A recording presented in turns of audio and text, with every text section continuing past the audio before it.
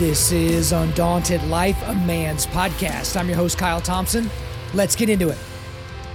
All right, guys, we got a special guest on the podcast today. His name is RAYMOND IBRAHIM. So he's an author, translator, columnist, and vocal critic of Islam. He's also an expert in Islamic history and doctrine. He was actually born in the United States to Coptic immigrants from Egypt, and that kind of leads us into a discussion of how he became fluent in both English and Arabic. He also did his master's thesis under Victor Davis Hanson, who's now at the Hoover Institution. Most of you should be aware of him. But he is the author of multiple books, including Crucified Again, Exposing Islam's New War on Christians, Sword and Scimitar, 14 Centuries of War Between Islam and the West, and his newest book, which is an absolute banger, called Defenders of the West, The Christian Heroes Who Stood Against Islam. And in this discussion today, we talk about Islam a lot because it's really the center point of why we want to even get into this discussion. But when I found out that Defenders of the West was even a book that was on the market, I wanted to have RAYMOND on because he's spent his entire life basically taking the slings and arrows of being critical of Islam, but he's coming at it from a very informed point of view. And so he understands the history, understands the religious aspect, and he understands how it spreads. And so for him as a self-described Christian, which we talk about in this particular episode, we talk about how he gained interest in this, but also overall why the West is so confused about Islam. How we just look at the things like the English verses, the English translations of the Quran, or these peaceful verses, and we think, oh, well, that's what Islam is. And when Islamist extremists do something, and they're not really extremists, they're fundamentalists, when they do these crazy things, we think, oh, well, that isn't a reflection of Islam, even though that's exactly what it is. Because we talk about the 9th surah being the least abrogated of all the texts left by Muhammad. These are basically his final marching orders, and how that basically demands that Muslims perform jihad and to kill the infidel. Right? So in this discussion today, we talk about all of that, but then we talk about the men that he writes about in this book. We talk about Duke Godfrey, the Cid, King Richard. We spent a lot of time talking about King Richard, but then also St. Ferdinand, St. Louis, John Hunyadi, Skanderbeg, and Vlad Dracula. And in the discussion of these men, we get into a discussion about Christian pacifism, and how Christian pacifism basically doesn't have a corollary within Islam or the Quran or the Hadith or any of those types of things. We talk about how the West has been lulled to sleep into thinking that Islam is not really a big deal. There's these flare-ups where they, kill 1,000 Jews, the most Jews killed at any time since the Holocaust, but, that's not really indicative of Islam. And so we don't understand our enemy, and then we also don't feel like we have any reason to fight. Right. So it's like, oh, we shouldn't really fight back against these ideologies. We should just be pacifistic. And if, a Muslim wants to come into my house and perform jihad on me and chop my head off and then rape my wife and kids and then burn them alive, I really shouldn't fight against that. And it really goes into this discussion about how Christianity and modernity is not really a muscular religion anymore. We bought into this idea that Jesus is this hippie that just wants what's best for you and thinks you're cute and wonderful and, just come as you are and it's no big deal. And that's just completely divorced from what we see from the men specifically that he's highlighted in this book. And then again, we get into a lot of detail about King Richard, but I was very, very excited to talk to him and it really exceeded my expectations. I really enjoyed my time with him. So I'm not going to keep him from you any longer. So without further ado, let's get into it. RAYMOND IBRAHIM, welcome to Undaunted Life of Man's podcast. Hi, Kyle. Good to be with you. I'm very excited to talk with you today. As we were talking just off air just a second ago, the stuff that you've covered is not really something that I've covered on the show. So we're creeping up on 600 episodes, and I've talked a lot about Islam and I've talked about different things, but certainly not to the level that you have written or spoken about it before. But we can't just race there. We got to start small. So let's start with your upbringing. So you were born here and raised in the United States, but you were born to Coptic immigrants from Egypt. And so talk to me a little bit about that. Like, what was it like growing up for you? Were you around Arabic speaking and English speaking, both sides from both sides of the family as you were growing up? Tell us a little bit about that. Sure, you're right. That's the background. For those who don't know, Copts are not Copts. They're the indigenous Christians of Egypt, the original inhabitants for the Muslim conquest, the Arab conquest in the 7th century. And correct, my parents immigrated from there. And I was born here. I grew up. The Arabic speakers, actually back then when I was young, it was very limited. I didn't know many Arab speakers or Arabs in general, not in the places I lived in.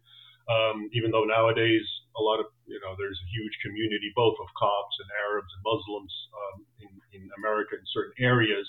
So no, I didn't. The extent of the Arab speakers I knew really were my parents, and my extended family was mostly not. It's back in Egypt or other countries around the world.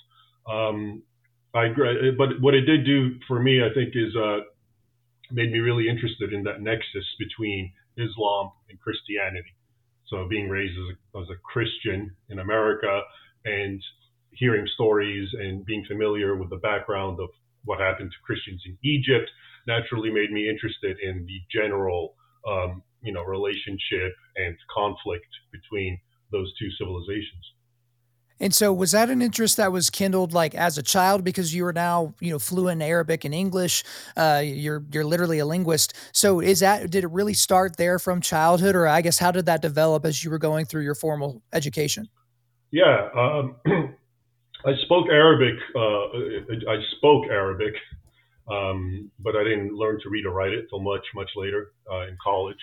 I studied it formally, and it's you'd be surprised at the differences between the vernaculars that different Arab nations and Arab speakers speak compared to the original writing. So it was actually not an easy task, as one might imagine, but of course easier than for someone who doesn't know anything at all. Right. And probably also because of the fact that I was bilingual, I developed an interest in languages in general. And so I did study a fair bit of languages in college, and just for fun, I did a fair bit of hieroglyphic studying on my own, for example, Coptic, Greek, a little bit of Latin.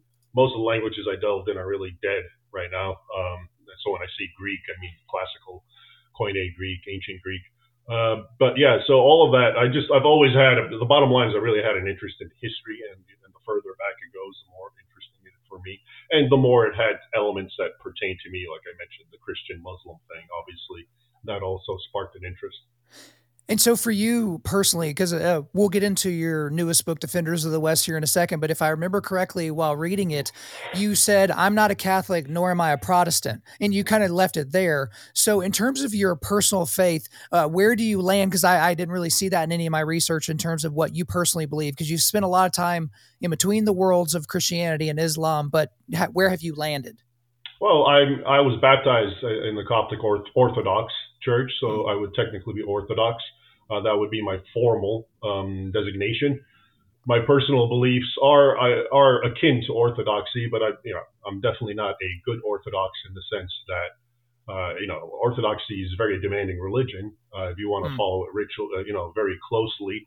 And I think it's inevitable for anyone, Catholic, Orthodox, or whatever, who's born and raised in the West, not to have some sort of Protestant influence on them. And so in my mind, the Bible is very important, and everything else is sort of secondary. So I think it's it's an amalgamation a bit, but formally I would say I'm an Orthodox. Well, it's interesting you say it that way because, I know a little bit about Orthodox. I know quite a bit more about Catholicism, but you're right. A lot of them, they don't look at the Word of God as kind of being the final say. It's like, okay, the Word of God plus the early church fathers, plus tradition, plus whatever the church made up and decided they were going to do at some point. And there's not a whole lot of substantiation for it. But at the end of the day, being a Christian, regardless of your flavor of it, comes back to the person of Jesus Christ and whether or not you believe that a Middle Eastern Jewish carpenter died on a cross and was resurrected 3 days later to pay for your sins. Ultimately, that's what makes a Christian. Everything else is seemingly window dressing. But by the way, just to add to that, I'm glad you say that, because in Defenders of the West, the book we're discussing, I anticipate the question, because the subtitle of the book is The Christian Heroes Who Defended the West Against Islam. And so I say, so what makes them Christian? And I get into it. And really, that's the bottom line, what you just said. Even though it manifested itself obviously differently in those days, in the pre-modern era, Christianity, while I would agree with what you said about the belief in Christ, manifested itself in a much more physical way. And I don't just mean violently. I mean, it was a material thing. It was obvious. It was, so that's what I used the criterion. If they said they were Christian and they went to church and, they professed Jesus, etc., then to me that was good enough to make them Christians, call them Christians. Yeah. So here in a second, when we go through who is titled or who is detailed in this book, there's one name in particular that people would be shocked to know. And I think it's going to be very, very obvious which one people would be shocked to know, at least identified as a Christian. But you, Raymond, you're a very vocal and outspoken critic of Islam and a public critic of Islam, which kind of makes you persona non grata for any Muslim circles and also could make you a target. But in 2007, you released something called the Al-Qaeda Reader. And so this is what Victor Davis Hanson, who wrote the foreword of your new book, the way he put it was this, quote, revealed to Western readers the sharp dichotomy between the terrorist-filtered Islamism that appeared in English and their fiery jihadism they spoke and composed in Aramaic to inflame their own constituencies. Obviously, that's a crazy quote, but very, very accurate. We've gotten this thing where when you see anything quoted from the Quran on major news media or blogs or something like that, it's always the peaceful verses and the verses who are basically the most abrogated verses, I guess would be the easy way to say it. I talk about the 9th surah of the Quran a lot, saying that's the least abrogated surah. These are basically the last commands that we get from Muhammad to Muslims, and it's the bloodiest surah arguably of the entire Quran. And there's another thing that you specifically put in the book here, and that's Surah 9, verse 5. Kill the idolaters, those are non-Muslims, wherever you find them, capture them, besiege them, and sit and wait for them at every place of ambush.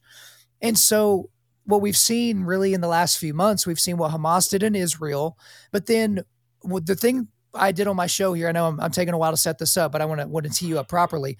I talked about on my show not just about the atrocities that happened in Israel, but why they were doing them and what was in the Hamas charter and what the words of Muhammad are, I guess you could say the words of Gabriel or whatever, but the words of Muhammad is put down in the Quran or the Hadith or any of the other traditions and kind of why they're doing these things. And the reason why I said is because, guys, within a couple of weeks, people are going to say, why is Israel being so mean?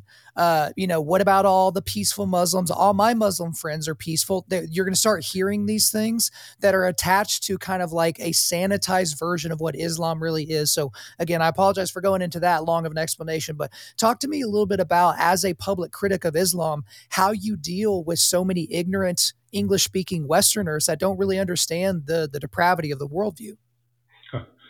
Yeah. So I've been in this business for quite a while. The book you mentioned, the Al-Qaeda Reader, came out in 2007, but really I was writing and publishing about the topic of radical Islam and the historical aspects since about 2001, so over 20 years. And that book, the whole point of it was, I was working at the Library of Congress at the time, and I came across, I worked with Arabic materials. And by the way, you were quoting Victor Davis Hanson, and you said, I don't know where you got the quote, but you said the books were in Aramaic. It's in Arabic. Correct. I misspoke. Okay. Yes. Okay. Just because if that's written somewhere, that needs to be fixed. But anyway, no, it definitely wasn't. It only needs to be fixed in my brain whenever it comes out of my face. Okay. Thank you for very slyly correcting me. Slip of the tongue. Right. Okay, no problem. So those Arabic texts that I discovered were written by Al-Qaeda. And they weren't even classified yet. They were in tubs and bins. And when I read them, basically what they said, the whole message was completely different than the communiques that Al-Qaeda was sending to the West and were being disseminated and published and translated by BBC, CNN, et cetera, et cetera. And those latter ones that were being published and disseminated were all about how Al-Qaeda is attacking the West and everyone else, Israel, because the West and Israel are the aggressors. Okay, the narrative that we're familiar with, obviously, and you attacked us first, so we're attacking you. The Arabic writings that I found, and which were, after I translated them, were published as the Al-Qaeda Reader, said the exact opposite, and they were directed to fellow Muslims. But basically, what they said is what ISIS or the Islamic State says, which is that America and Israel are our enemies first and foremost because they're non-Muslims, because they're infidels. It doesn't even matter what they do, whether they're good, bad, oppressive, etc. They're existential enemies that must be fought to the end. So that was the whole point in bringing that out, and I found them in 2005. It was published in 2007, and you're right. You would have thought it would create some sort of shift, and obviously I believe it did open many eyes, but it's still, the debate. Only recently, you might remember a few months ago, someone posted Osama bin Laden's letter to the Americans. Went viral. And it went viral, and everyone was, wow, see, Al Qaeda and radical Muslims, their whole point is they're angry at what's happening to Palestinians.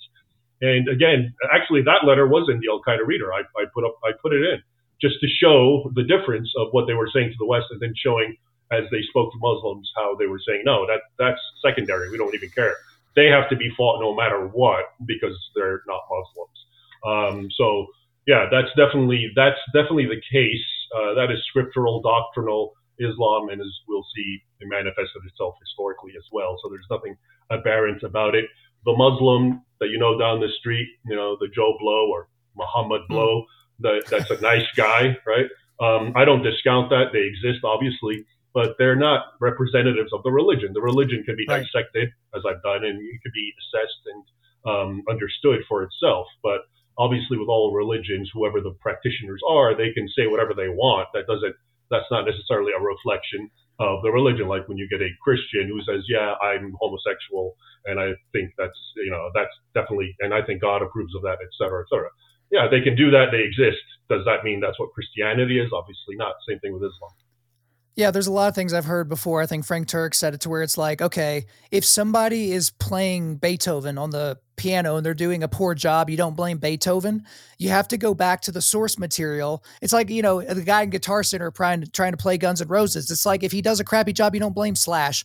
But the same thing is true. Like when someone's a secular Jew, they're not a representative of Judaism, right? They're checking a box as if they were, doing it before going into, some place that they need to fill out their generalized information. Like they're just checking a box. They're not representative of it.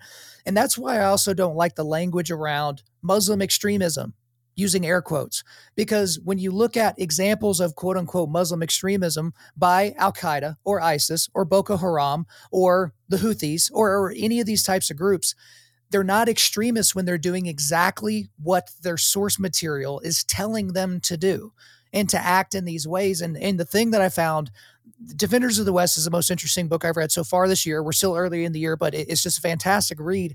Is you're reading stories about things that happened, in some cases, over a millennia ago, and they sound like they could have been taken out of the pages of the news from last October, right? It's the same exact things as they're screaming Allahu Akbar, as they're raping and beheading people. It's like, oh, this is just the way that it's been from the beginning. But let's go ahead and get into our discussion of Defenders of the West. Again, the book, Defenders of the West, the Christian heroes who stood against Islam. So just generically, because we will get into a lot of detail, I want to know why you specifically wrote this book. And also, Sword and Scimitar is another book that you wrote. And I believe from the intro you said, hey, these two can kind of be read alongside one another, but one focuses on decisive battles versus the other focusing on decisive men. And then also, why did you focus on the men listed here? And I'll go ahead and give the list of the men highlighted here. Duke Godfrey, the Cid, King Richard, more on him later, St. Ferdinand, St. Louis, John Hunyadi, Skanderbeg, and then Vlad Dracula, right? So that's the one that's going to be a shock to most people. So why write the book? Why focus on the way that you did? And why focus on these specific men?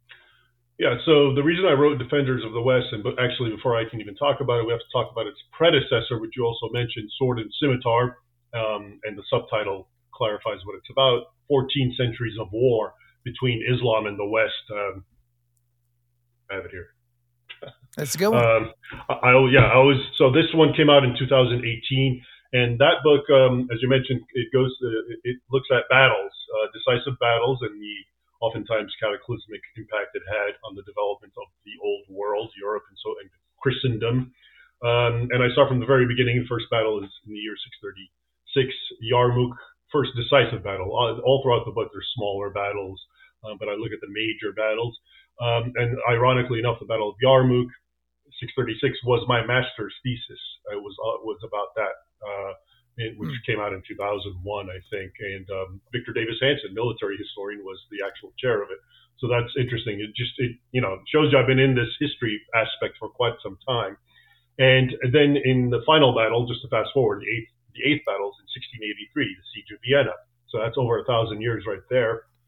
But I also go into closer to our times, including America's first war as a nation, which was with Muslims, the Barbary Wars.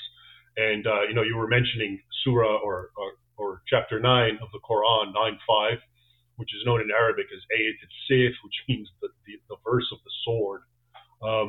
which says, to paraphrase it, you lie in wait in ambush, fight the disbelievers, the unbelievers, the infidels, whatever you want to call them, however you want to translate it, and lay in ambush, et cetera, et cetera. So Thomas Jefferson and John Adams, when they met with the ambassador of Barbary and asked him, why have you been attacking our vessels and enslaving and torturing our sailors?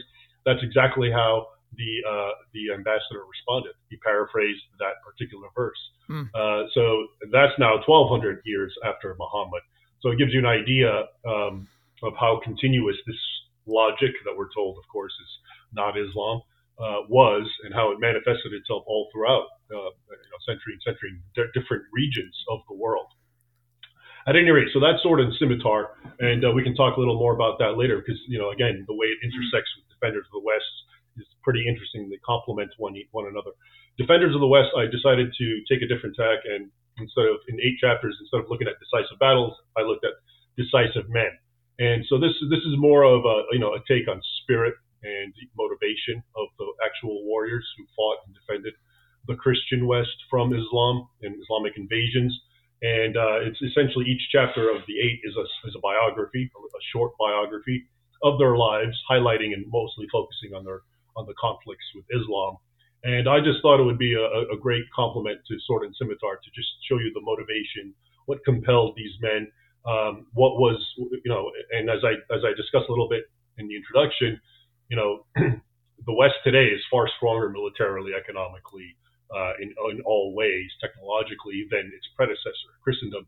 And yet, here we are always being terrorized by Muslims who are immensely weak compared to the West today. When if you go back in time, of course, the Muslim world was the strong horse, as it were, and it was the power. It was the superpower at the time. I think the Ottoman Empire, for example, and yet small Europe, embattled Europe, managed to survive. And for me, the answer is because of these types of men and what motivated them and how they saw the world. So I thought that would be a very interesting lesson to go along with Sword and Scimitar. And as for, I think you were asking about, the selection process. I just, who to highlight, which heroes. I go into some depth in the introduction explaining it, but long and short of it is, one, I didn't want to bring in men that I already discussed in Sword and Scimitar, because in Sword and Scimitar, there's obviously a lot of Christian heroes. And, and a lot of those guys could have made it in the book, but I just, with a fresh blank page, I didn't want to regurgitate what I had written, because I know a lot of people who will read Defenders of the West had read Sword and Scimitar. So one of my criterion was, not to be redundant and to pick different characters from the first book. And then after that, it was just, and I got to tell you, it's a large pool to select from. One could technically write volumes on just these types of men, just as one can write volumes about the battles between Islam and the West.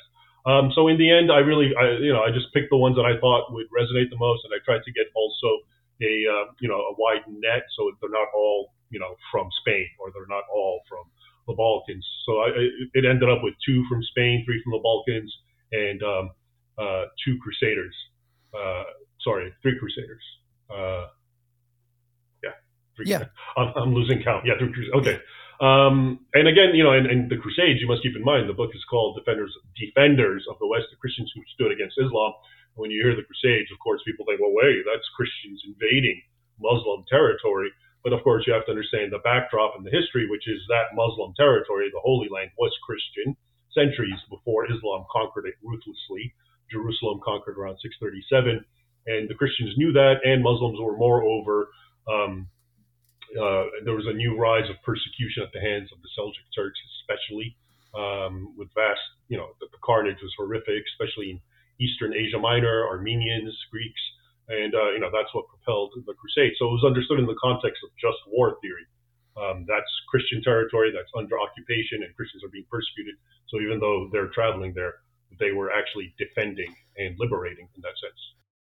Hey guys, real quick, as you've likely heard me talk about on the show before, it took me forever before I started taking supplements of any kind. I was always nervous about taking like whey protein and creatine or really anything beyond that because I was just afraid of what was in the product and if it was going to like give me cancer someday or something like that.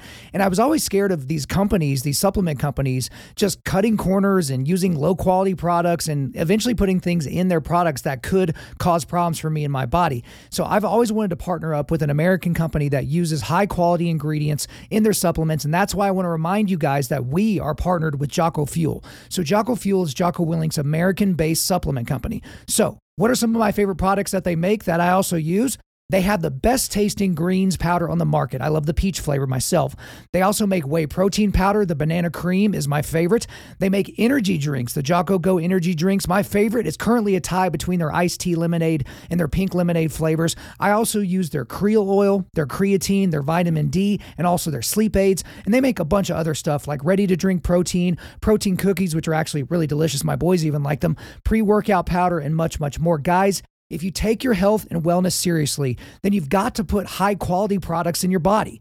Try Jocko Fuel out today by going to www.jockofuel.com. That's jockofuel.com. Use the promo code UNDAUNTED to get 10% off of your order. Again, that's jockofuel.com, promo code UNDAUNTED to get 10% off of your order.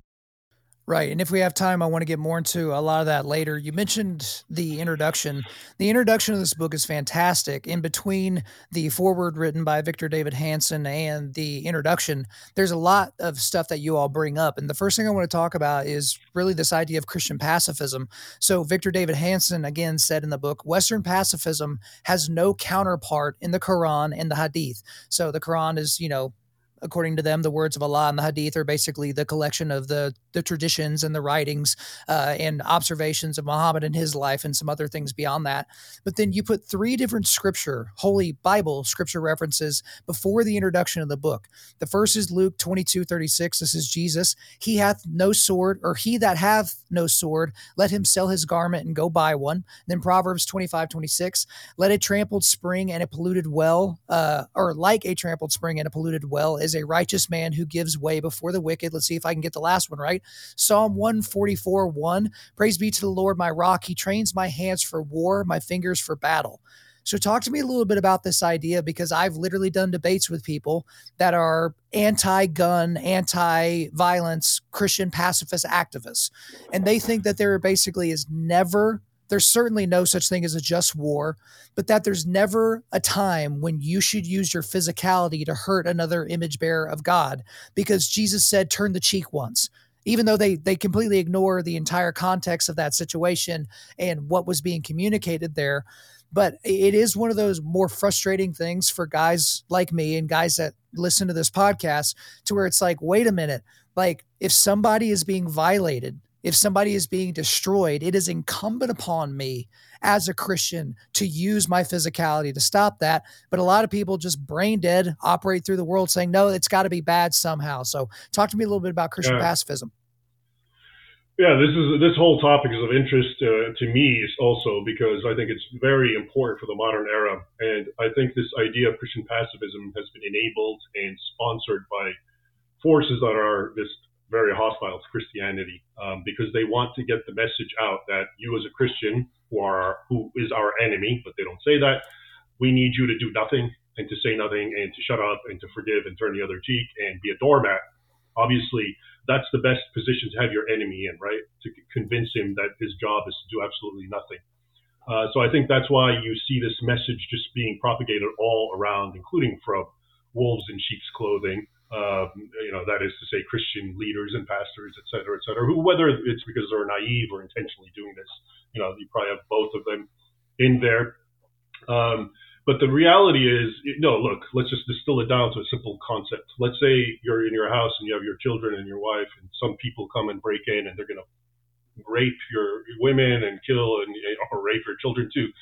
And you have a gun and you can stop them. Would Jesus say, no, do nothing, let them get raped, let them be mauled? Of course not. That doesn't, right? Okay. And keep in mind that Jesus, because these topics, is Christianity pure pacifism, or can you fight for yourself? These have been going around since the beginning of the church. But the idea, and amongst the leaders from Augustine to Aquinas was that just war's theory is, of course, appropriate and compatible with Christian teachings and mores. And they would cite things like when the centurion goes to Jesus asking to heal his servant, and Jesus does it. And as we know, every time Jesus would perform a miracle, it often ends up with a rebuke to the person, a form of, repent about X, Y, or Z. In this case, he didn't tell this centurion, oh, and by the way, now repent and stop killing people, stop being a leader of this war machine that exists on violence. He didn't say that. Why? Because it was understood that the military and physical force were appropriate. The idea of, today they've highlighted in the context of humanism, the human life. It's such a precious thing, and I'm not saying it's not. But back in those days, we're all going to die was the logic. So if you die now or later, it was not a big deal, depending on the circumstances. So if killing you, ending your life now, which is going to end anyway, because you're an evildoer, that wasn't seen as some dramatic thing, and it still isn't. This is why we have execution going on. So like I said, I believe that this has been promulgated recently, and it's really being backed and enforced by groups that are hostile to Christianity. And it's for the simple reason to just handicap Christians and convince them if you're a real Christian, then you do nothing except be a doormat. Well, obviously, that's the greatest way to have your enemy think of themselves. The last thought, Jesus, you mentioned this, turn the other cheek to the slap. People forget that in the only recorded instance of Jesus getting slapped, he actually did not turn his other cheek. He challenged the man who slapped him, and this was during his trial. He didn't. So clearly, just by Jesus' own example, this was a figurative thing about forgiveness. Obviously, he is stressing forgiveness and non-retaliation in a personal capacity. But even when it happened to him, it wasn't obviously appropriate, and he spoke up and challenged that person. So there's definitely, I think Christians need to really understand the concept of just war, that to be a Christian is not to be a doormat. It's not to be an aggressor either, obviously. That's not what I'm talking about. But in the confines of what we're discussing, this war with Islam, all these Christians were defending, as I mentioned, against unprovoked, violent Islamic assaults. Well, I think the other thing that you have to bring into the discussion about Jesus talking about turning the other cheek, if you look at all the context of what's being said there, he's not talking about physically being hit. He's talking about basically being backhanded. And I don't mean in a physical way, but in a verbal way, where someone has taken a verbal assault against you and to not respond in kind. And then also when you go back to the garden, when Peter tried to, chop that dude's head off, the Roman centurion, and accidentally just nicked him in the ear, and Jesus rebuked him. He wasn't rebuking Peter because he was being violent. He was rebuking Peter because he was being a moron. And Peter was getting in the way of what he was sent to this planet to do, which was to die on the cross and then be resurrected by God as propitiation for our sins. And so it's like, yeah, it's easy to just say these stupid things out loud because they look good on a t-shirt, but then when you start digging down, it doesn't really go your way in terms of your argumentation. But another thing that is brought up in this book, is specifically in the introduction, is how the West in general is refusing to recognize, not just not recognize, but they're refusing to recognize the threat that Islam poses. So I'm going to read this quote from the intro here. Not only has the West forgotten about Islam, it has become sympathetic to this creed that for over a millennium terrorized and negatively impacted the West's development. Everywhere the threat is real and palpable, even as a somnolent of, if not comatose West slumbers on. And then a little bit later in the introduction, Raymond, you talk about how the West has really lost its reason to fight. Right. So we don't recognize our enemies, but then we've lost our reason to fight. So I'll read another short quote here and then get your feedback. What did the West past possess that its present, which seems to be far superior in every conceivable way, including military, does not? The answer is men who had something worth fighting for, from their faith and family to their country and their cultures. And even just reading that out loud, someone's going to clip that out later and say, Kyle's a Christian nationalist. He thinks we should fight for our country and we should do all these different things. And, we need to conquer this group and that group, even though that's not even vaguely what is being communicated. But talk to me a little bit about the sickness in the West of, again, not even recognizing our enemy, which even Sun Tzu would tell us is a really stupid thing to do. Like, if you don't know your enemy, you can't even know yourself. But then even beyond that, we just think, nothing's really worth fighting for. Like people, again, looking at this Hamas issue, they're just like, they killed over 1,000 of your people and they still have a bunch of them in captivity. And some of them have probably already been killed, but what's the big deal? Right? I'm going to go get another Starbucks drink and go play video games and then watch porn. Like that's just kind of where everybody has ended up here in the West, but go with that wherever you want to go. Yeah. Good observations. So I think it all stems down to the secularization of the West, and in as much as the West became secular and less having a faith and a heritage, it became inevitably more materialistic. Okay, so the things that matter to us as a culture are purely material, and hedonism as well. Okay, so it's pleasure and it's material. As long as I have what I need, my food, my drink, my pleasure, my home, my fun, I'm good. Well, as it happens, those are not, when it comes down to it, things worth dying for. And I think it's turned the West in general into, as I described in the book, in that intro, the quote you said, which is basically, just this kind of propped up corpse that's feeding off itself and enjoying itself and has no motivation to go on because there's nothing really there to fight for. No one wants to fight and die for gay rights. Okay? No one wants to go fight and die for all the things that they prop up and they message and tell us this is what it's all about.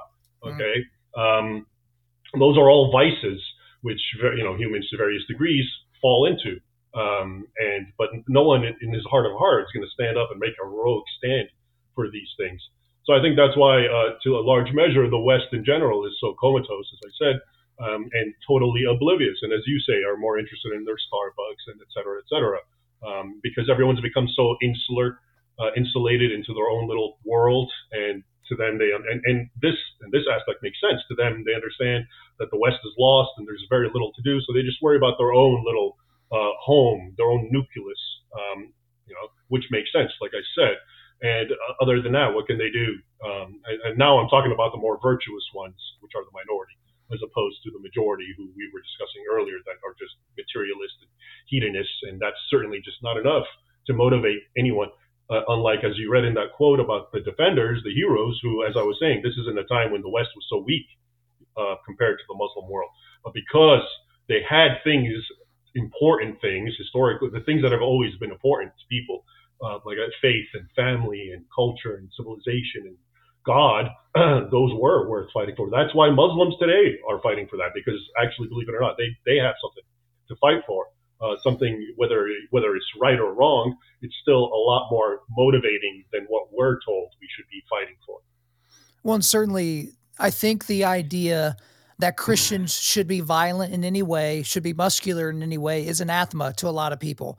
They've bought into this idea that Jesus was this hippie that just wanted everybody to have a good life and to just do their best and that it would all work out in the end. And it's like, okay, if you only look at the Lamb of God, that becomes the way that you see it. But when you look at him as fully lamb and fully lion, Lamb of God and Lion of Judah, you don't really get that. Because again, you don't get that from scripture. So it's like, where'd you get that idea? It's probably because you got it from culture. You got it from frescoes. You got it from these paintings that show this like Middle East, not a Middle Eastern Jewish guy, but kind of like a Danish guy with soft features and he's just really, really nice guy, blonde hair, blue eyes, somehow in the Middle East a couple thousand years ago. And it's just one of those things. But to get back to this whole idea of the whole muscularity of the religion, I want to read this quote here from the introduction. For starters, it must be understood that pre-modern Christianity was, for at least the first 3/4 of its existence, a muscular religion. Not only does recorded history, including the forthcoming one, make this abundantly clear, vestiges of the glories of Christendom still surround us. Consider the impulse of faith that erected so many massive, if not imposing, cathedrals and churches all throughout Europe. Once thundering with the booming masculine voices of confident worshipers, they are today the haunt of little old ladies lighting candles for their departed loved ones. That is, when such buildings are not actively being pawned off or donated in the name of Christian charity to Muslims who transform them into mosques. Brutal quote. And so unbelievably true. We don't build beautiful buildings anymore. We build ugly postmodern buildings. We don't go into most churches and hear the voices of men singing in multiple harmonies. We hear a smattering of male voices with a bunch of female voices singing songs that were written as if they are love poetry or like pornographic novels to some, Jesus guy, right? So it's this homoerotic thing that men can't really wrap their minds around. And then at the end of the day, any expression of Christianity that is masculine is automatically deemed as toxic. And again, when you look at the entirety of Christian history and when you actually read the source material and the scripture and the things that we're supposed to do, you don't come away knowing that. So where do you think all this comes from, Raymond? Is it just the influence of culture? Is it the secularization of the West? Is it the fact that we're basically biblically illiterate? Because even Christians that say they're evangelicals, many of them don't even believe that Jesus was God. They believe that he was, a created being. Like, where does this come from? Wow. In as much as I agree with you, that's a lot to unpack right there. I have various disjointed thoughts, which I'll just offer them. So one is, this sort of effeminacy of Christianity, which has been imposed on it. And I'll tell you a little bit of my own personal experiences. Like I said, I was baptized in the Orthodox Church, but I was born and raised here. So it was impossible for Western Christianity not to influence me in a major way.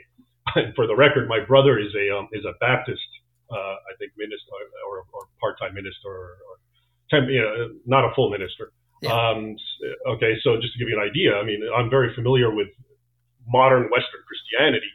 And when I was in my youth, I started really disliking what I thought Christianity was for this very reason. It just seemed so effeminate. Yeah. And I felt like to be a good Christian, I have to act like a woman, and that's what Jesus wants. And, it was really frustrating, and I just couldn't do it. So thankfully, that's one of the reasons I really gravitated back to the more traditional interpretations of Christianity, which was not that, okay? And I understood that this effeminacy that's being imposed is really a modern manifestation. One can call it a heresy. In fact, that's the idea. A heresy is you take a truth and you highlight it and conceal all the other aspects. So they've taken one aspect, which is the love and the forgiveness, which is Christian, and they've just put that on a pedestal and completely obliterated the justice and the righteousness and the warfare as needed. And so it's become this. And the other thing I would also say, I think it's part and parcel with this ongoing effeminization of society in general, and that too is, I believe, by design. Okay, if you want to conquer a land or the world or whatever, what better way can you do it than to convince the men that they're women, right? Well, whether literally as these trans and whatever, or more frequently spiritually, making them passive and effeminate and emasculating them in that sense, and that's obviously very widespread. And so I think because there's a truth of a kernel of truth, which is the love. Not being a woman, obviously, but the forgiveness. And because the powers that be have been trying to emasculate and dominate Western civilization, all of that converged into what you have today, which is secular people are emasculated and Christian people think it's their job to be emasculated as well. But like I said, and as you quoted from the booming cathedrals and the voices, that's not how Christianity was for most of its existence. And I don't know who's going to get Christianity right, the people who are closer to the times of Christ or us who are so completely, separated, especially epistemologically and how we understand things. And a final observation, of interest is modern day Western Christians, to them, the Old Testament is just, at best poetry. Yeah. It holds no meaning. And as you quoted those opening verses that I had in the book, the Old Testament is very militant. And pre-modern Christians, as the men in the book, took the Old Testament very seriously. Okay, so just as the Old Testament is full of warfare, righteous warfare, and defense, et cetera, that to them that was Christianity as well, because it's in their holy book. I find it strange that for us Western or modern Christians, the Old Testament is just completely, has been. I understand the New Testament abrogates it in that sense, because it's fulfilled it, et cetera. But I think too many people treat the Old Testament as just there's absolutely no lessons there whatsoever, when there are, I think. Well, certainly there are. And it's interesting. If you're going to overtake a people, you need to take out the men. And how much better if you can get the men to take out themselves. So let's make our men fat. Let's make them lazy. Let's make them soft. Let's make sure their hands are soft. Let's make sure that they would never even want to hurt a fly. Let's convince them that if they did want to hurt a fly, that would be immoral and that God would be mad at them. And so, yeah, it's the perfect plan if you go that route. But in the book, you highlight these men that obviously didn't go that route. Again, I'll read the names here. We're only going to be able to get into one of them. That's all we're going to have time for. But Duke Godfrey, the Cid, King Richard, St. Ferdinand, St. Louis, John Hunyadi, Skanderbeg, I messed it up again, and Vlad Dracula.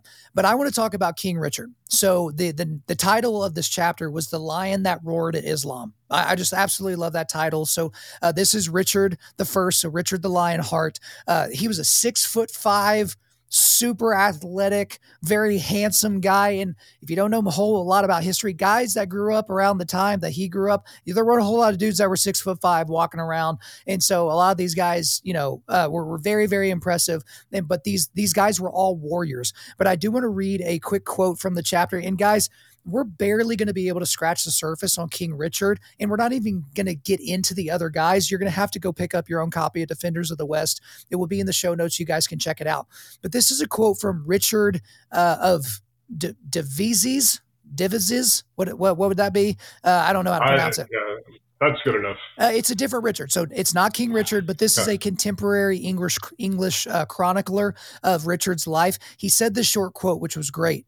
For so great was the man's many strengths of body, mental, and courage, and entire trust in God. And so the thing is this was a man that was very strong, very courageous, very strong mentally, but in addition to that, he put his entire trust for his life with God. And so if you would, give us just a very, very brief overview of King Richard. And then I want to ask you a few things that specifically went down during his life. But how does history come to know who King Richard even is? Sure. An amazing character for sure. So King Richard is, he's known really, he spearheaded what's called the Third Crusade, which happens right after the fall of Jerusalem, which was a cataclysmic event. The fall of Christian Jerusalem to Saladin's forces around 1187 or 83, I think 87, sorry. 87. And because it was such a cataclysmic movement, so lots of kings and emperors joined it, including Barbarossa, who had a tragic fall and died very early before he even made it to the Holy Land. But Richard and Philip, I believe the second, there's so many Philips, I think the second, were the ones who really spearheaded it. But before long, Philip bailed from the Holy Land because the sufferings were too immense. Right when Richard got there, he immediately got a fever, and yet he was still fighting. He had his men bring him out, even with his fever, and lay him down so he can shoot with his crossbow. Right. So and as you said, very tall, muscular, ferocious warrior. And the reason we know this is true, because one can say, yeah, it's in the sources, but obviously they're exaggerating. But the Muslim sources say the same exact thing. Right. He really terrified the Muslims. They describe him as a mountain of madness, essentially. And he would just single-handedly just barge in like on his horse and just slaughter like 10 Muslim warriors. And these weren't weak, wimpy Muslims either. These were powerful Turks. So definitely the most physically imposing of all the characters in the book, I would say. And anyway, it's tragic because as you read the story, this is a powerful man, very charismatic. The men loved him, and he did so much, and he could have done more, but it was because he was essentially betrayed by the aforementioned Philip II and his brother John. And this is where the Robin Hood legend, of course, comes in, where King John, along with Philip, scheme to basically subvert and take over England for John and portions of what we call France that belonged to Richard at the time. So think about it. Here's a classic example. Here's a king who sold so much and raised so much money just to go to the Holy Land and fight, and he knew the risk he's taking, and he almost lost everything. And he didn't even when he learned what was happening in England, and it would obviously behooved him to go there, he still waited and risked it. And then he goes to other adventures, just trying to get back, and gets thrown in jail, et cetera, et cetera. So he's the prime example of the sort of motivation and what motivated these men who just risked everything for an ideal. Whereas today, and let's go back to your earlier observation, we don't do that because we don't have ideals. We're just materialists. So, our ideals are the now. Satisfy me, and that's it. There's nothing to fight or die for. So that's his story, really. And I can give you more details if I think you were going to ask me as well. But yeah, go ahead. No, we'll certainly get into more details, but I do want to kind of put a finer point on what you just said.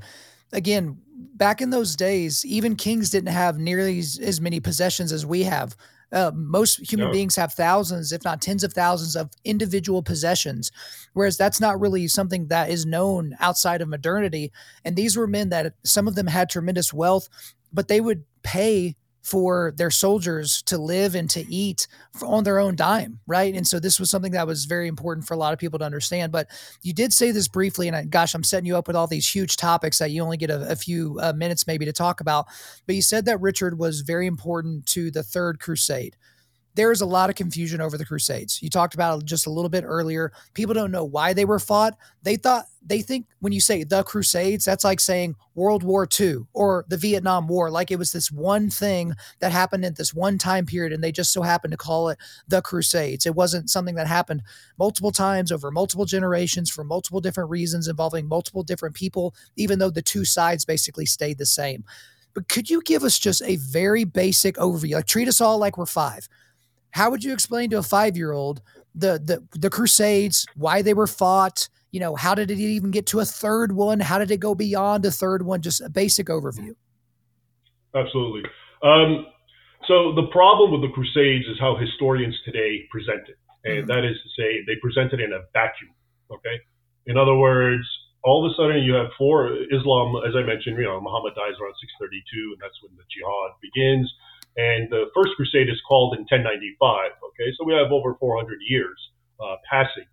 And the problem is historians don't talk about those 400 years. They act like everything was normal, everything was fine until in 1095, these evil, I quote John Esposito, a professor at Georgetown University, where I also went for a while, who says, 4 centuries of peace elapsed before a papal power play led to these tragic events known as the Crusades, which have led to mistrust and lasting mistrust between Muslims and Christians, etc. And there's a lot more historians who say that. Well, as it happens, if you go back 4 centuries after Muhammad died in 632, the jihad was declared on infidels, which mostly happened to be Christians because that's who were surrounding Arabia at the time.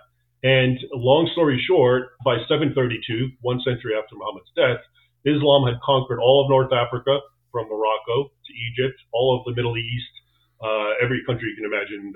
It was known as Greater Syria, but it encompassed Lebanon and Israel and Jordan and so forth. And later, of course, Asia Minor under the Turks. And much later, I'll get to that, of course, after the Crusades, the Balkans and so forth. And then, so they were in the middle of France, the Muslims, doing the same sorts of things ISIS does. Okay, that we're told Muslims do not do, but on a grand scale, because these weren't just a handful of terrorists on a pickup truck. These were the caliphates and the sultanates. The sources talk of hundreds of thousands of jihadis. Oftentimes, it was a mass migration as well into Europe. So it was, and Spain, of course, was conquered and since from 711 and held for centuries of warfare. The Reconquista, we could talk about that, but so. And in these 4 centuries, Christians not only were being conquered, but the atrocities that were being committed against them, like I said, make what ISIS does look like child play. At least the quantity, because it was much more. Okay, and Europe was continuously bombarded. When we think of Europe or Christendom, we think of Europe. Really, in the 7th century, before all this began, it was North Africa and the Middle East and Europe. And most of Christianity was in North Africa and the Middle East. That's why Constantine moved the emperor at the capital to the little Greek town Byzantium in Asia Minor. And all the early councils and so forth, and all the leading theologians were from Africa, Egyptians. Augustine's from Hippo, which is Tunisia or Algeria, I think Algeria, and so forth. So all of that, think of the historical amnesia, was conquered, wrested away from the rest of Christendom, which was now Europe proper, and that was embattled and battered for centuries by the forces of Islam, who were still trying to conquer them, just like they had conquered their religious counterparts of North Africa and the Middle East. Okay, so that's the backdrop of the Crusades. Now, fast forward a little closer, I mentioned the Turks. They start coming into the scene in the 10th and 11th century, 9th century, and they become, before long, they're converts to Islam, and now they're the champion bearers and standard bearers of jihad, literally. Okay, they are very, they took the concept and the duty of jihad more literally, because and this is another topic we can get into, because all the people who converted to Islam were tribal, and Islam is a tribal religion. Okay, it's us versus them, the infidel.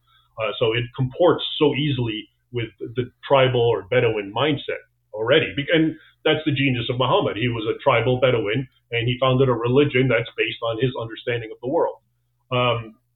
At any rate, right now in the years before the Crusade, you have Asia Minor and the Eastern Roman Empire, the Byzantine Empire, under complete attack by the Seljuk Turks. And the sources talk about, contemporary sources, the atrocities being committed to the Armenians, especially. When you talk about the Turkish genocide of Armenians, we think it's in the 1800s and early 1900s. It actually goes back 1,000 years earlier. And the sources talk about tens of thousands of Armenians just being slaughtered, enslaved, churches everywhere being set on fire, turned into stables for horses, turned into mosques, and the rest of it. And also Greeks further west into Asia Minor. So, Turkey, we know the country Turkey. People forget this is one of the absolute oldest regions of Christianity. This is where St. Paul wrote most of his letters to that area. And of course, it was transformed through extreme violence and force.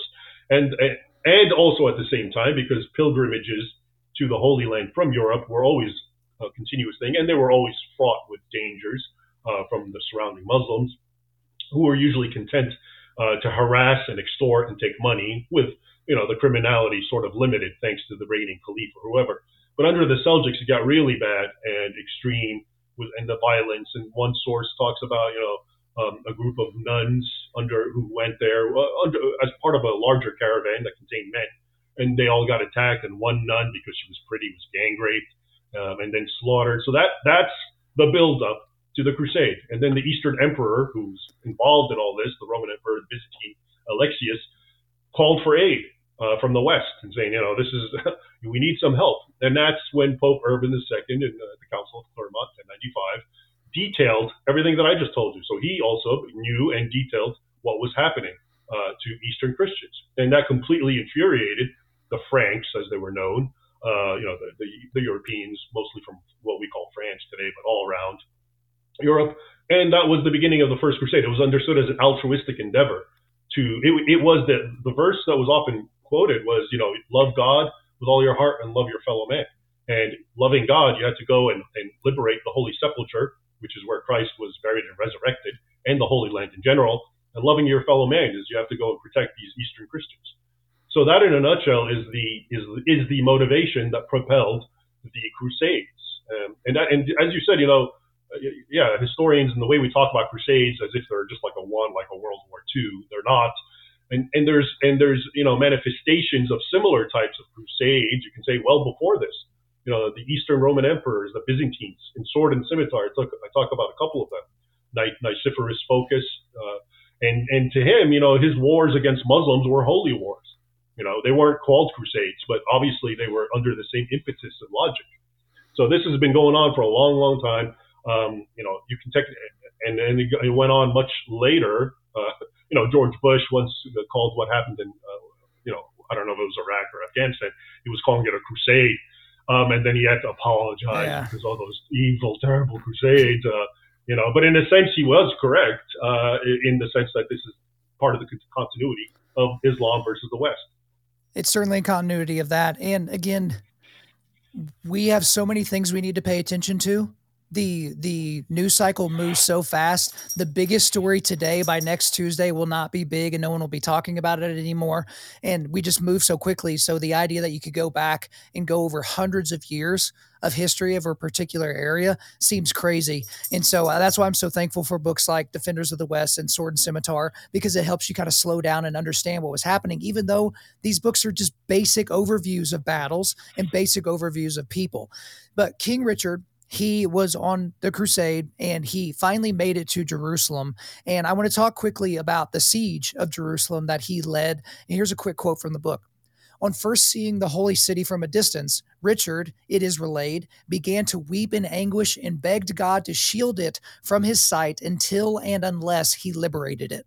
So that kind of gives you a sense of what it was like for this man to see this area, to see it under Muslim control, to understand all the atrocities that went into them taking control of this area, and then feeling this deep level of guidance towards the goal of liberating the city. So how did King Richard's siege of Jerusalem go? Well, actually, it didn't. Yeah. On two occasions, Richard and his men finally made it, because after Jerusalem was conquered by Saladin, all the adjoining Christian territories, most of them were also conquered. So they had to start piecemeal from the coast. And they had to actually, the final decision, which was given to him by the most experienced and veteran fighters of the military orders, the Templars and Hospitallers, was don't do it.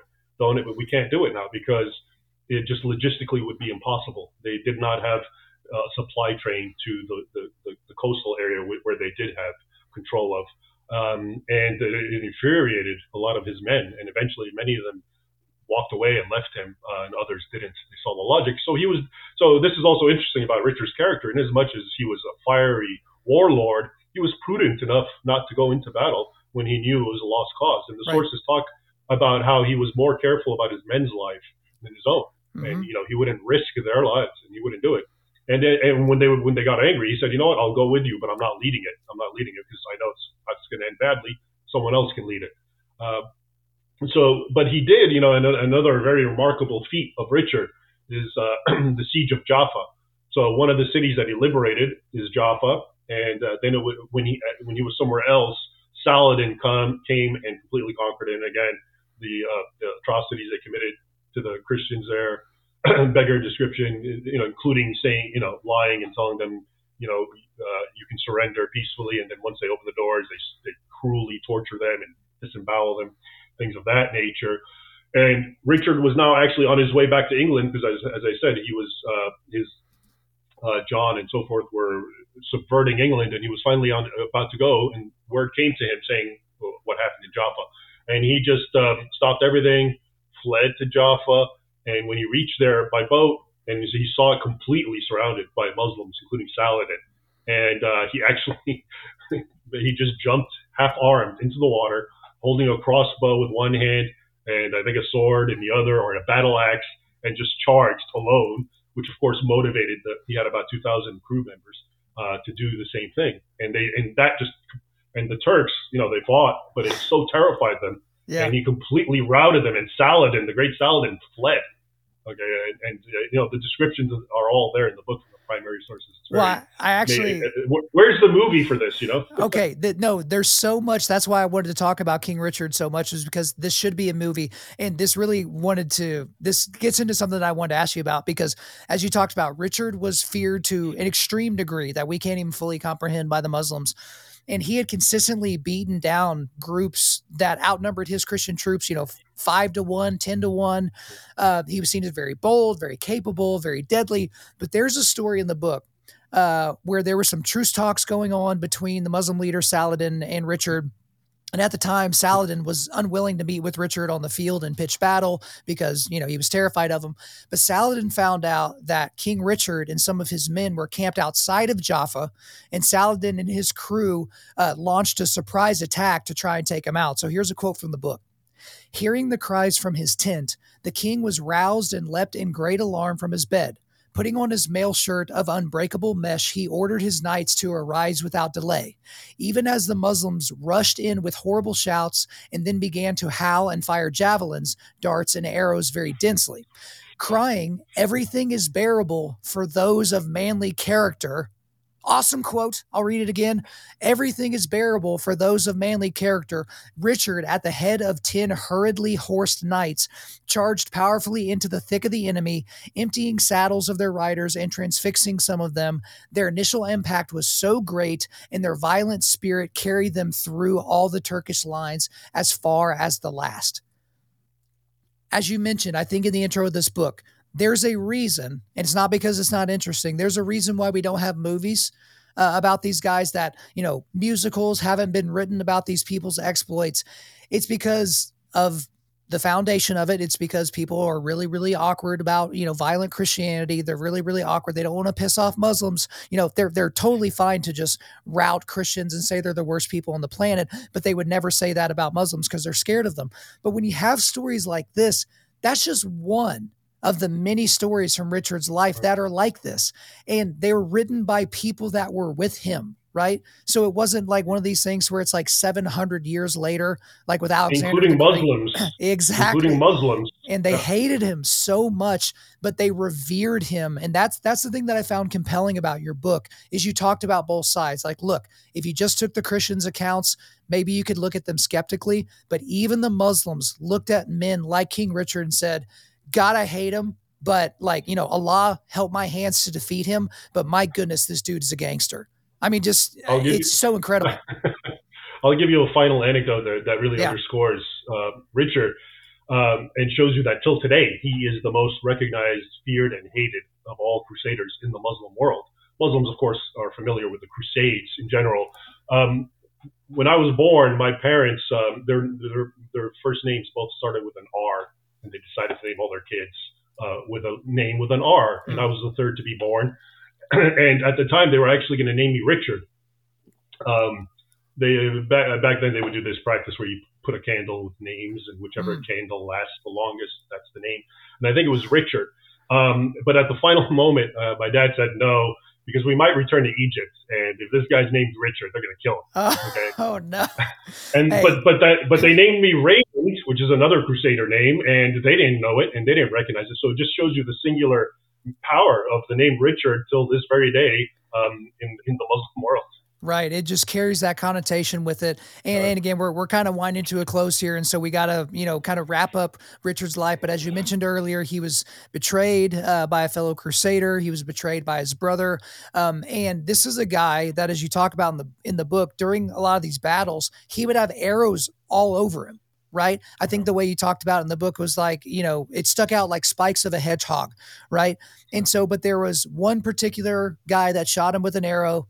He goes to pull the arrow out. It gets infected. It got gangrenous. And that really led to eventually his death and his plight. But I do want to read at the end, and actually I want to read this one little part because apparently his sister was a gangster as well, because I think the guy who shot the arrow at him was brought to like his deathbed. If I'm just trying to remember from memory, was brought to his deathbed and he forgave the man.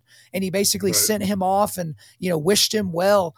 But apparently his sister, I'll read it here. Alas for the archer, however, after Richard died, his enraged sister Joan had the man skinned alive and torn apart by wild horses. So apparently she wasn't as forgiving as her brother. So that's one thing. But I have to read this last thing because I thought you did a very poetic job of summarizing King Richard in how he should be remembered. Thus, King Richard I died on April the 6th of 1199 at the age of 42. In his brief life, he was the archetypal medieval warrior king and chivalrous knight par excellence, evidenced in part by the fact that his moniker, Lionheart, lives on to this day. He sacrificed and risked much in his crusade and went against all odds. At a time when the Crusader states were on the verge of collapsing, Richard cowed the forces of Islam, retook several cities and castles, and gave the Christians the much-needed breathing space to regroup and refortify. His capture of Cyprus was, moreover, a milestone for crusading. So near to the Middle East, it became for centuries the chief base of resources to supply the coastal Crusader kingdoms. It was where every future Crusader stopped before entering into the lion's den of Islam. Indeed, until this day, it is the name of Richard that most personifies the archetypal Crusader enemy in the popular Muslim consciousness, a testimony to the havoc he wrought single-handedly. That goes back, Raymond, to what you talked about, that if your name was Richard and your family moved back to Egypt, that was going to be a major, major problem for you. But before I ask you about another one of your other works, is there anything that you want to say to put a bow on King Richard? Yeah, it's not a bow, though. It's how he's understood today. And I get a little bit into that in the conclusion of the book. For all that we said about him and his persona and the manly man that he was, a man's man, today, in your average scholarly academic book, if you encounter Richard, he's portrayed as, a tyrant, of course. who doesn't know what he's doing. He's reckless. He goes to the Holy Land when he should be taking care of his own kingdom. He's a bad father, a bad son. I'm paraphrasing a famous historian that I quote in the book. And most recently, he's this homosexual. Okay, so today it's very common in movies. Richard is a secret closet homosexual. There's absolutely zero. Where they get that from is because in the sources it talks about how he slept in the same bed with King Philip when they were young. But because homosexuality was so divorced from pre-modern men's mind, they didn't need to clarify what that meant, because it was very common for young men and young women to sleep separately in the same beds. All right, and they also cite that he didn't have a son. So I guess every barren man is a homosexual by that logic. But they inconveniently ignore that he had a bastard or an illegitimate son. And that when he was dying, he asked for a woman or women to be brought to comfort him.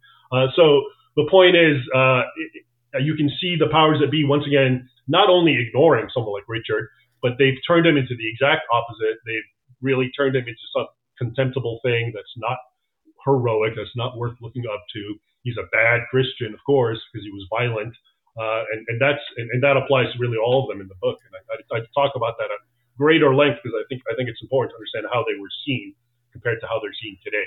Well, Raymond, I guess we can all look forward to the Netflix, series made about Richard, where he's going to be a black lesbian, and so I'm very, very excited about that. Netflix always does great with that, but I feel a little bit sheepish bringing this up here at the end because it's such an important topic. But as with most of our conversation today, Raymond, every single question could have been like a series of podcasts, but you did a work back in 2013 called "Crucified Again: Exposing Islam's New War on Christians."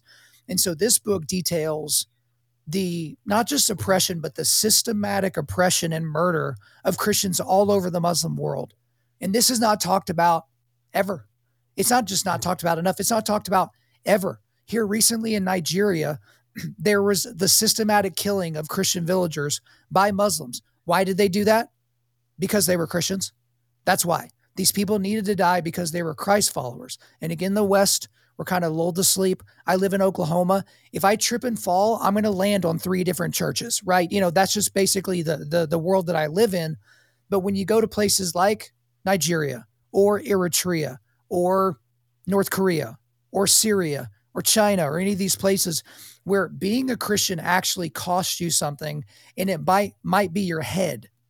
We can't even fathom what this looks like, but the overwhelming majority of violence perpetrated against Christians because they are Christians on this planet comes from Muslims, and no one is talking about it. Now, obviously, it's for the reasons that we talked about earlier, which is we don't want to piss off the Muslims and you don't really understand. But at some point, Raymond, I feel like we just need to take these Muslims at their word, that the reason they're killing these people is because they're Christians. The reason they hate us is because they hate us. It's not because of our foreign policy. It's not because we didn't give enough aid to a particular country at a particular time. It's because they've been bred to hate us, and they do. So you detailed in the book what's going on. Give us an idea of what this looks like and what, if anything, we're able to do about it. Yeah, the twin topic that I focus on, aside from history of Islam and Christianity, is the modern day persecution of Christians, which I still follow. I write a report about it every month. That's how many there are. There's usually 1 or 2 dozen anecdotes of extreme savage violence against Christians, again, just by Muslims, even though it's happening in other countries and civilizations as well. Your point about being in the West and falling over churches and not understanding, this is again part of an aspect of how, we live in a bubble. We don't know the real world. Okay. A report just came out recently from Open Doors, which is a reputable international human rights organization. And it documents that there's 385 Christians around the world who are being persecuted as we speak. That sounds like a story you might hear on the news, right? 385 million. What you mentioned in Nigeria, that's just the tip of the iceberg. People got wind of it because it happened on Christmas Day. Something like 100 Christians were slaughtered. Yeah, it was over several days, right around Christmas. But that's a daily thing. That's I've been following it for years. That's been going on every month in Nigeria. Maybe a couple of 100 Christians are slaughtered or burned alive by Muslims screaming jihad. And as you said, the entire conflict is the religious aspect. And when it gets really bad and the mainstream media deigns to talk about it, the religious aspect is completely gone. So they talk about tribesmen who are being driven by climate change onto the lands of farmers who are Christians, and that's why they're fighting and killing each other. And again, it's total and complete nonsense.